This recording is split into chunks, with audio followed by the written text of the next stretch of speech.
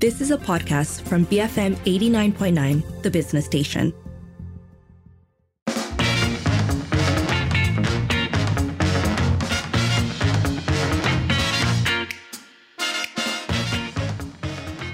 It is 5:08 and you're listening to the evening edition with Lynn. First up this hour, we're kicking off Understanding Refugees, which is our week-long series in conjunction with World Refugee Day, during which we'll be exploring the different facets and contexts that make up the refugee experience. Today, because it is day one, we are starting by looking back with history. So to be clear, tomorrow is actually World Refugee Day. It's an international day designated by the UN to honor refugees around the globe. This year, the theme is Hope Away from Home, and it aims to highlight the power of incorporating refugees into communities and finding solutions for them to lead a new life. And since we are going to be talking about the history of refugees, about when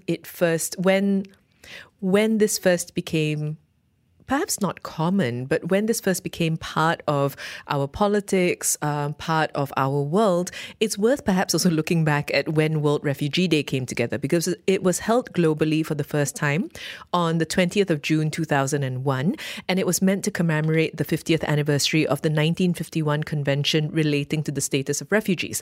Now, it was originally known as Africa Refugee Day before the UN General Assembly officially designated it as an international day in December 2000. Now, as mentioned, World Refugee Day aims to shine a light on the rights, needs and dreams of refugees. It aims to help mobilize political will and resources so refugees can not only survive but also thrive. And these are some of the things that we're going to be exploring throughout this week. So history today, but we're also going to be talking about legal status tomorrow, eventually moving on to business and entrepreneurship, personal experiences, the humanization of refugees. All of that will be happening this week.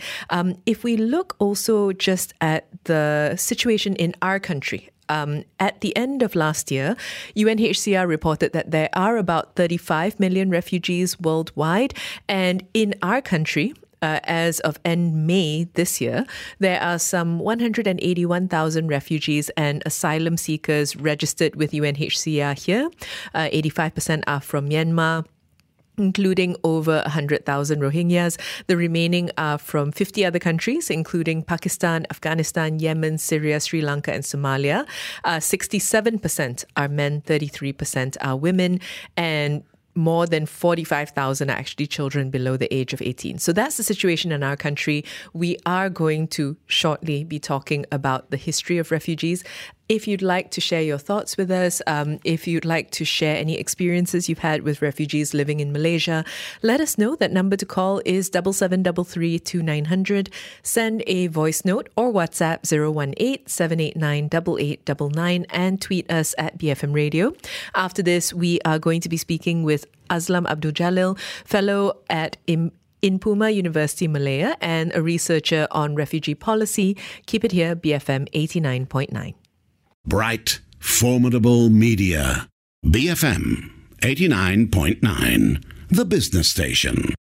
It is 5:12. You're listening to the evening edition with Lynn, and today is the first episode of Understanding Refugees, which is our week-long series in conjunction with World Refugee Day. Today we're starting with history. We're asking you if you have any thoughts or questions to put to our expert, you can let us know. But also, if you have had experiences with refugees in Malaysia that you'd like to share, you can call 7733 2900, send a voice note or WhatsApp 018-789-8899 and tweet us at BFM Radio. Joining us now, we have Azlam Abdul Jalil, fellow at the International Institute of Public Policy and Management at University Malaya, also a researcher on refugee policy. Azlam, thanks for joining us. Thank you for having me.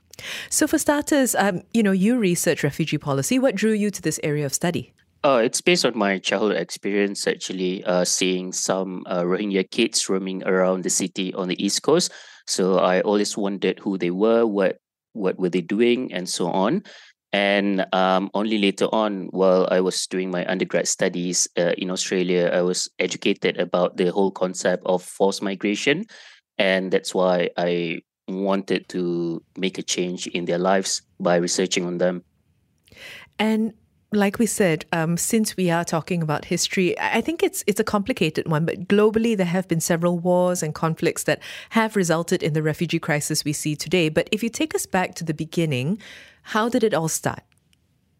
Well, displacements have always been happening throughout history, even in our historical perspective as well. Jesus was a refugee. Prophet Muhammad also fled persecution, the hijrah from Mecca and Medina. So it's not a new thing. But the conceptualization of a refugee actually became, being conceptualized after the world wars in the world in the early 1900s.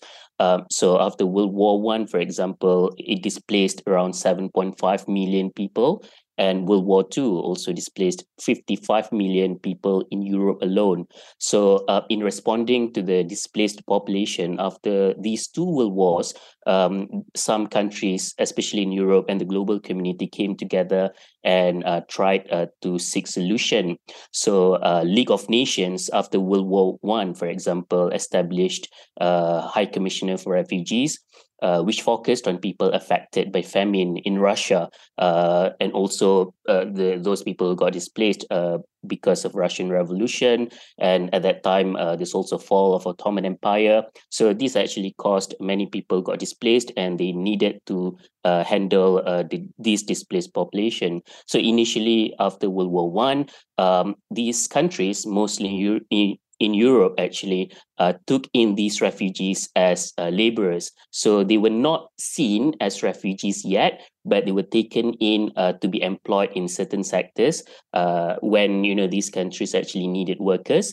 So after World War II, for example, these actually somehow changed. And countries, started to focus on the vulnerability of refugees. And in 1951, the Convention on Refugees actually was established to define the criteria who a refugee is and what kind of protection that is needed for them. However, Refugee Convention 1951 only limited people who were displaced in Europe only. So in 1967, they made a protocol to eliminate the geographical and time limitations under the 1951 Refugee Convention. And then if we bring it up to more modern day, perhaps, on average, 24 people were forced to flee for every minute in 2015. And that's actually 4 times more compared to a decade earlier when 6 people fled every minute. Can you walk us through some of the driving factors behind this increase in numbers? So, yeah, that's true. The numbers actually keep increasing, and this is because of fragility. So it is not necessarily because of targeted persecution as strictly defined in the Refugee Convention. So it is not really about, the authorities actually targeting the person individually, but it is because of generalized violence, fragility, basically, because there's no safety for ordinary people, civilians, for example, who are trapped in the conflicts between the government, the authorities, and also the rebel groups. The civilians, even though they do not support either side, they are trapped into this conflict. And because of that, they can't pursue a safe and dignified livelihoods. And fragility is the main reason why thousands and millions of people actually get displaced every year. Do we know what that rate looks like today? I mean, considering that the number we cited earlier was from 2015. Yeah.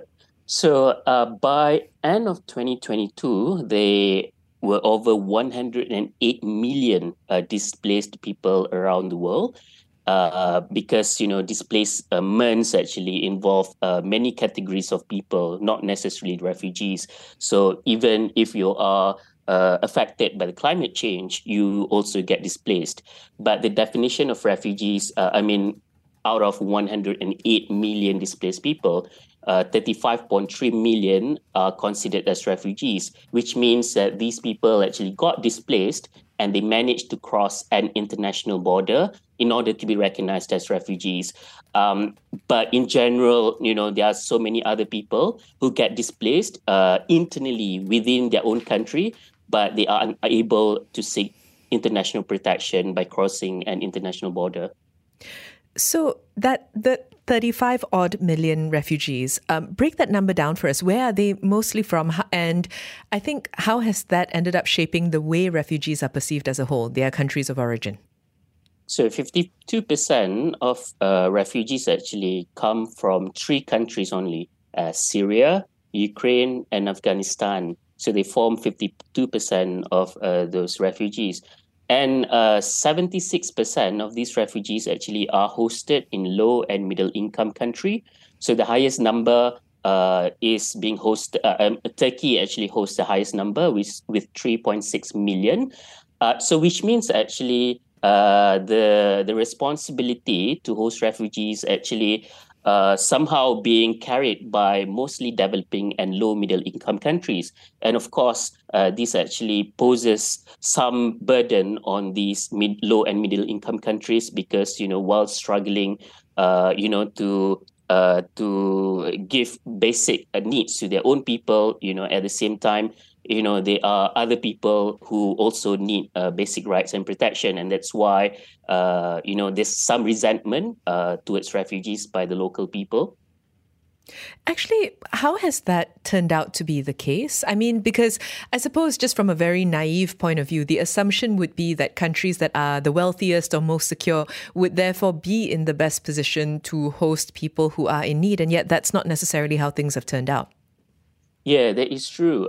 Because, whenever Europe actually cried, this refugee crisis, when some people actually tried to go to Europe, the proportion is much smaller than how many people are being hosted in low and developing countries. And that's why, there should be a fair responsibility sharing among countries in the world, because only, the developed European countries, for example, and other developed countries only host a small portion of these people. And that's why, we need to work together in order to resettle more refugees, for example, from these developing countries to developed countries so that, they can be empowered. And at the same time, developed countries should also, create some opportunities in developing countries, because not everyone is able to get resettled, because the chance of resettlement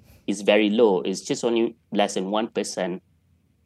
So a part of that, or rather as a result, perhaps, partly of that economic struggle, we have seen around the world growing resentment towards refugees, even less acceptance of them due to xenophobia, political propaganda. Some political parties have, made it a huge part of their platform. Has this hostility towards refugees always existed, or has it become worse over the years? Well, I think it's getting worse over the years, unfortunately. I think it's because the numbers are increasing. And I guess it's always, easy for politicians and local people to, scapegoat refugees and migrants when there are, issues in their own countries. And actually, we've seen in many countries, they've used refugees and migrants, as scapegoats, basically, to blame them on many different issues. Whereas at the same time, actually, refugees have resources and skills that can contribute to the society, to the whole society. So I think we are actually facing a dangerous world when hostility and xenophobia have become rife. And how has that in turn impacted refugee movements across the world? Oh, unfortunately, because politicians and countries nowadays, they take the action of hard borders. So which means, there's no compromise whenever people want to seek asylum, even though regardless whether the country signs the International Refugee Convention or not, seeking asylum is a human right, which means, you cannot deport someone who is seeking protection in your own countries, regardless of the ways actually they come into your countries. So by hard borders, basically we are excluding many vulnerable refugees who are unable to seek protection. For example, Rohingya, they are stateless. Of course, when they are stateless, they are unable to come to many countries, to all countries actually legally. So in the case of Malaysia, for example, we always blame them for their irregular movement into Malaysia. But if you ask again, and if you reflect on it, how they as stateless community are able to, get a passport and apply for a visa and fly into Malaysia legally. So, which means, we need to consider all of these aspects. So now that we're talking about Southeast Asia, Thailand, Malaysia, Indonesia are the largest host countries for refugees in our region. Can you tell us about how this came to be and why these countries are often the choice that refugees gravitate towards? Well, it's because of proximity. That's the reason. Thailand, Malaysia, Indonesia, we are not signatory to the Refugee Convention, and we do not have our own domestic policies. And refugees' lives in these countries are not good actually, because they face a lot of challenges. However, because of proximity, that's the only way for them to survive. And another reason would be, they have some social networks, especially in Malaysia. So that's why, it is easier for them to actually get some protection in the country. However, they do not have any future in these three countries, and they rely on resettlement to third countries through UNHCR program. But again, as I mentioned earlier, resettlement opportunity is very low, because less than 1% of refugees worldwide actually get resettled to third countries. You touched on this a little bit earlier with the notion of fairer distribution of care, but at the moment, there doesn't seem to be a solution to the refugee crisis. Resettlement is perhaps the closest thing some might get to closure, but it is also slim. To you, short of stopping wars and conflicts, are there concrete ways to solve this issue or at least make it better? Well, I always believe granting the right to work to refugees is the first step forward, because currently, in the case of Malaysia, Thailand especially, we rely on millions of migrant workers, and we keep getting migrant workers every year. And while refugees are being hosted in Malaysia and Thailand and other countries in the world, before they can get the chance to get resettled, or they can return to their country voluntarily when it is safe to do so, it is imperative actually to provide them with the opportunity to contribute to the society. And at the moment, actually, they are also contributing to the society. However, they lack protection because they work in informal economy. And this is why they are being exploited. And we can see in the trafficking in persons report by the US State Department how the absence of the right to work for refugees actually contributes to the poor performance of these countries. Historically speaking, are there countries who have done well with managing refugees, and what can we learn from them? I guess there's no perfect example in this kind of policy. However, in certain aspects, probably I can point that out. For example, the recent case would be Colombia. With the fragility happening in Venezuela, there were many Venezuelans actually fleeing the country, and Colombia actually regularized 1.8 million Venezuelans residing in the country by providing them with work rights, and this actually improves the livelihoods of these refugees or these displaced people, and at the same time they can contribute to the country. And I think there are countless of evidence showing how by providing opportunities to refugees actually can contribute positively to Malaysia. And in the context of Malaysia, for example, IDEAS made a report back in 2019 or 2018 saying that if refugees are allowed to work, they could contribute more than 3 billion ringgit to Malaysian GDP. So this will improve the livelihoods of refugees, and at the same time, they can also contribute to Malaysia, which eventually will create a win-win situation. Aslam, we have just a minute left with you. I wanted to put this to you. This is something that we often hear from listeners, actually, when we talk about refugees. They say, truthfully, in terms of why we should show empathy, the truth is that at any point, with enough instability, there is potential for any of us to become refugees. Would you agree with that? Yeah, absolutely. And we also need to reflect on our country's history, how this nation was built by immigrants and refugees, basically. All of us actually came from somewhere. Even the establishment of Malacca Empire, for example, Parameswara was a refugee. He actually fled from Palembang to Temasek and then eventually to Malacca because he was persecuted by other empires like Majapahit or Siam, for example. So which means that throughout the history, we've seen how our own people, actually, our ancestors actually, fleeing from other parts in the region to the other parts, seeking protection and asylum and building new lives. So just imagine that if this thing happens to us in the present time, we also would like to have the same kind of opportunities and chances to rebuild our lives, just like, refugees who are living in our country. Aslam, thank you so much for speaking with us. Thank you for having me.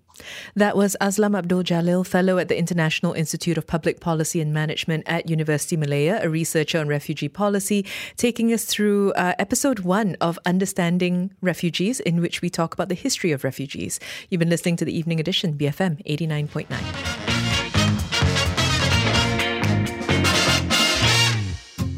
You have been listening to a podcast from BFM 89.9, the business station. For more stories of the same kind, download the BFM app.